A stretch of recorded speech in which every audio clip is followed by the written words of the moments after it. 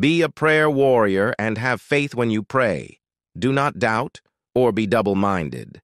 Mark 11:24 says, "Therefore I say to you, whatever things you ask when you pray, believe that you receive them, and you will have them." Believe the word of God. Without faith, it is impossible to please God. Faith is an armor that you put on to go into spiritual battle. The battle is prayer.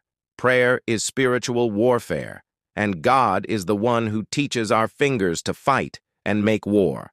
He teaches us how to pray, and He leads us in prayer by the voice and direction of the Holy Spirit and the Word of God. Hebrews 4:16 says, "Let us therefore come boldly to the throne of grace, that we may obtain mercy and find grace to help in time of need." So go into God's presence with faith, confidence, boldness, thanksgiving, and praise. Celebrate Jesus and rejoice in the Lord always.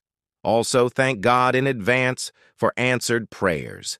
Believe that you will receive, and you will receive. That is the word of God. May great grace be upon us. In Jesus' name.